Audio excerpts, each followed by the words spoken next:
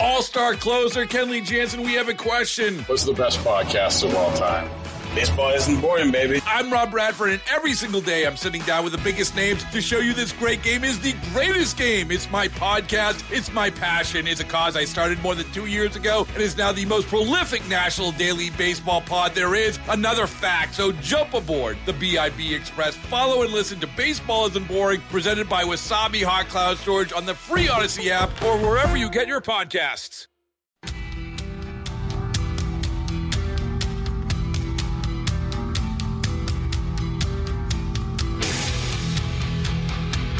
.505 Jeff Katz, News Radio WRVA. It is a Thursday evening.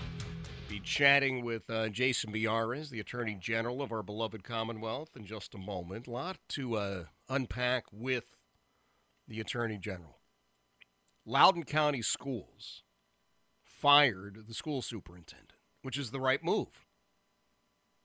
But it only came about because Governor Youngkin had called for a special grand jury to investigate what was going on in Loudoun. And it was craziness, as you know, absolute craziness. And how blatant a disregard for appropriate action does it have to be for that Loudoun County School Board to make the right decision and fire him? Well, they did. But what is next? Now, we know that the Attorney General has told us on a number of occasions, hey, we have to look out for our children in school. Same thing that Governor Youngkin has said. So where do we go from here? What is next? I'm happy to say our Attorney General, Jason Miyares, is joining us. Mr. Attorney General, welcome. Jeff, great to be with you. Thanks so much for having me.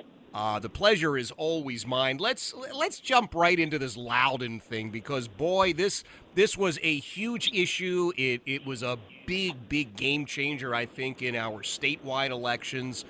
Can you sort of unpack what happened there and why we had the grand jury and what they've actually recommended? Well, I mean, just so everybody knows, this dates back to the governor signed an executive order authorizing my office to investigate and get to the truth of what happened in Loudoun County with the sexual assault that took place at two different high schools by the same assailant.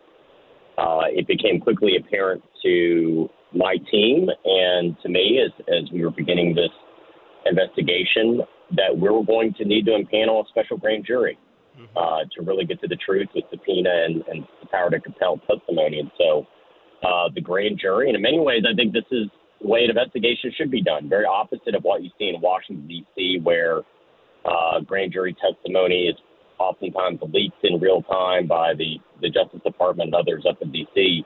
The opposite happened here. This grand jury was impaneled. We didn't tell a single soul it was impaneled.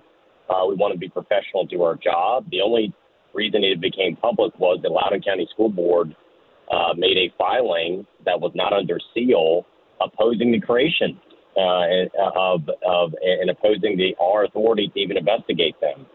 If it wasn't for that, people, rightly so, wouldn't know about the grand jury's existence until the grand jury concluded with its report. But it does show that there were systematic failures. I think the grand jury report is really, even from the first incident where a teacher walked into a bathroom and in the handicap stall notices there are two people in the handicap stall at the time the sexual assault, according to the grand jury report, is taking place and does nothing about it, does not report it to a single person. The fact that the assailant was on campus for 3 hours before they could even find him, but they found the time to send out an email criticizing the father, who's showing up very, very upset about the fact that his daughter was a victim of a sexual assault. The fact that, that you had meetings right after this about the fact of what were the policies in place in Loudoun County schools. And finally, you have this horrific incident of, and it's in the grand jury report, I encourage every Virginian to read it, of the mother of the assailant, the mother of now the person has pled guilty to several accounts, meeting with the principal of the high school saying your lenient policies are actually enabling my child. I think all of that shows collectively at a time when the victim needed people to stand up, when the victim needed people that believe in accountability and transparency by those in charge. It wasn't done. If you look at the grand jury report, and they say explicitly that but for some of the actions by Loudoun County officials, the sexual assault would never have taken, the second sexual assault would have never taken place. And I think all of that collectively should disturb every parent. Hopefully it's a lesson to every single school board and local administrators in every locality. Your number one job is to protect our kids and to ask hard questions and seek accountability and transparency. And so I'm so proud of the work that my special investigative team here at the AG's office that we had tasked with investigating this. They worked with the grand jury, produced a large number of witnesses and evidence for their review. And I thank the grand jurors. It was a very professional job. It never leaked by their end either. And they were very, very professional and diligent in how they conducted themselves. So I'm grateful for the work they did. I'm grateful for the work for the people in my office. And Kayla, I'm grateful that the governor entrusted us to lead this investigation and for the end result. I'm going to ask you to expand a little bit on one thing you just said, that the mother of the assailant actually told the Loudoun County Public School principal that it was the policies of the school board, these lenient, I would say ridiculous, but I guess she said lenient policies that enabled and were enabling to him to commit these crimes. Well, it is in the grand jury report. It is 24 pages, not counting the 24 pages. There's about another 60, 70 pages of exhibits, but in the report, she talked about the fact that this is the grand jury report that she views her son as a sociopath, that she had been begging for schools for years to get potentially to help with the consequences, and she felt like she wasn't being listened to. She was bringing up, she had grave concerns about this juvenile's actions and conduct in school, and they were essentially not being listened to. So, I mean, you have a systematic breakdown from the very first sexual assault, if you look at the grand jury report, of what happened. When a teacher walked into the bathroom and failed to report that there were multiple. I don't know what high school they went to. Another high school I went to, that would have immediately had corrective action. And the grand jury report says, quote, they failed at every juncture. And they also, in their exact words, the sexual assault could have and should have been prevented. That's from the grand jury report. And so we are very grateful for their work. And listen, I think the decision by the school board to at least they're beginning to address, I think, the concerns by the grand jury report. And listen, I'm going to be a little bit limited what I can say because the grand jury remains in panel, and there's some decisions that we're going to be making. But I want to commend the work they did and the team that I have and the trust the governor put in us to try to get to what happened. Jason, let me ask you, and remind everybody that Attorney General Jason Miyares is joining us. In terms of the school superintendent who was fired, is there a process for licensing superintendents in the Commonwealth? Does he lose the ability to go to another school division and do the same sort of nonsense? I mean, is he done, or can he work still in schools?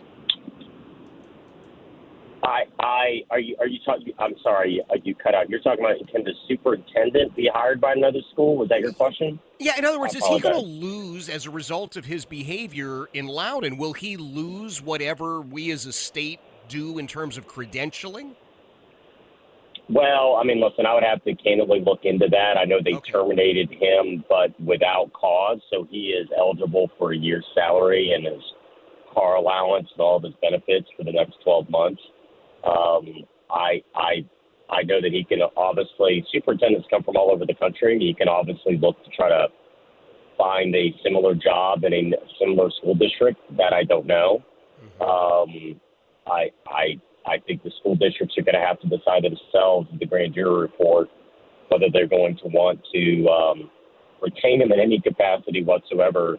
I would have to actually get back on that, whether this automatically somehow disqualifies. I never like to make a definitive statement about what the law is unless I know definitively what it is. And so I'm going to refrain from giving you an answer. I appreciate that. That's I'm not pointing any fingers, but that is in stark contrast to some other folks I've heard who have held that AG post. Yeah. Let me ask you about the initiative that you have, One Pill Can Kill, because this is vitally important stuff. Well, we have we have seen a crisis unlike anything we've ever seen in Virginia. 4 people die a day from overdoses. 100,000 have died in the last 12 months. And I view it as chemical warfare. The fentanyl coming over the border, it is now showing up in everything, not just in heroin. It's showing up in marijuana. I've had a DEA agent share me photographs of pressed pills that were shaped like Flintstone vitamins. They were actually fentanyl. And, enough fentanyl on my fingernail can kill every single person in the studio you're in right now multiple times over. Enough fentanyl crosses our southern border to kill every American twice over. There was a study out of Stanford that said by the year 2029, in the current trajectory, 1.2 million Americans are going to die from overdose. So I never like to use the term crisis. Too many politicians use it. It has reached a crisis portion. And part of what we're doing, obviously, seeking tougher penalties on drug dealers, but also getting information to those struggling with addiction. And so we started the One Pill Can Kill. We had 2 children, a 15 and a 14-year-old. They were at a party. Somebody came up to them and said, "Hey, why don't you try this? It's a Percocet." It wasn't a Percocet. It was actually fentanyl. It looked like Percocet. They died. There's a child in Warren County who thought they were taking a Xanax. Same thing. And so what we're trying to emphasize is all it takes is one pill to rob you of your dreams, to rob you of your aspirations, to really devastate a family, because it is now showing up in so many different places. Unless it's from your pharmacist, do not put it in your body. But just the scourge of addiction. And so, for anybody who's listening as a loved one, so many people, if you're struggling with it, what we try to tell people is people think it's a sign of weakness to ask for help. It's not. It's one of the bravest, noblest thing you could do is just to admit, you know what, I can't do this on my own. And, he's launched the One Pill Can Kill to both warn people, but also to tell people, you know what, we have resources. There are so many different avenues you can go to get on the road to recovery. It's the greatest sign of strength and courage you can ever do, and your loved ones will always be grateful for it. And take that step. You can walk 1,000 steps down the road of addiction. It takes one step to begin the road back, begin that one step, and just admit you need help. And that's a big part of what our public service announcement is about. Well, listen, I appreciate the work that you and the folks at the AG's office are doing. I appreciate it. I'm proud of it. I'm inspired by it, and I always thank you for joining us on a regular basis. I don't know that I'll chat with you before Christmas, so let me wish you and your beautiful family a very Merry Christmas. Merry and blessed Christmas to you all, and hope everybody has a great end of the year of time with family and reflection. Thank you, sir. That is Jason Miyares. He is the Attorney General of our beloved Commonwealth. He's a good guy. I'm going to get a copy of this grand jury report and go through it and see what else is in there. But it sure sounds to me like the AG's office did exactly what the governor needed them to do. That special grand jury did what they needed to do, and now it's up to us to hold everybody accountable. 516, Jeff Katz, News Radio, WRBA. All-star closer Kenley Jansen, we have a question. What's the best podcast of all time? Baseball isn't boring, baby. I'm Rob Bradford, and every single day I'm sitting down with the biggest names to show you this great game is the greatest game. It's my podcast. It's my passion. It's a cause I started more than 2 years ago and is now the most prolific national daily baseball pod there is. Another fact, so jump aboard the BIB Express. Follow and listen to Baseball Isn't Boring, presented by Wasabi Hot Cloud Storage on the free Odyssey app or wherever you get your podcasts.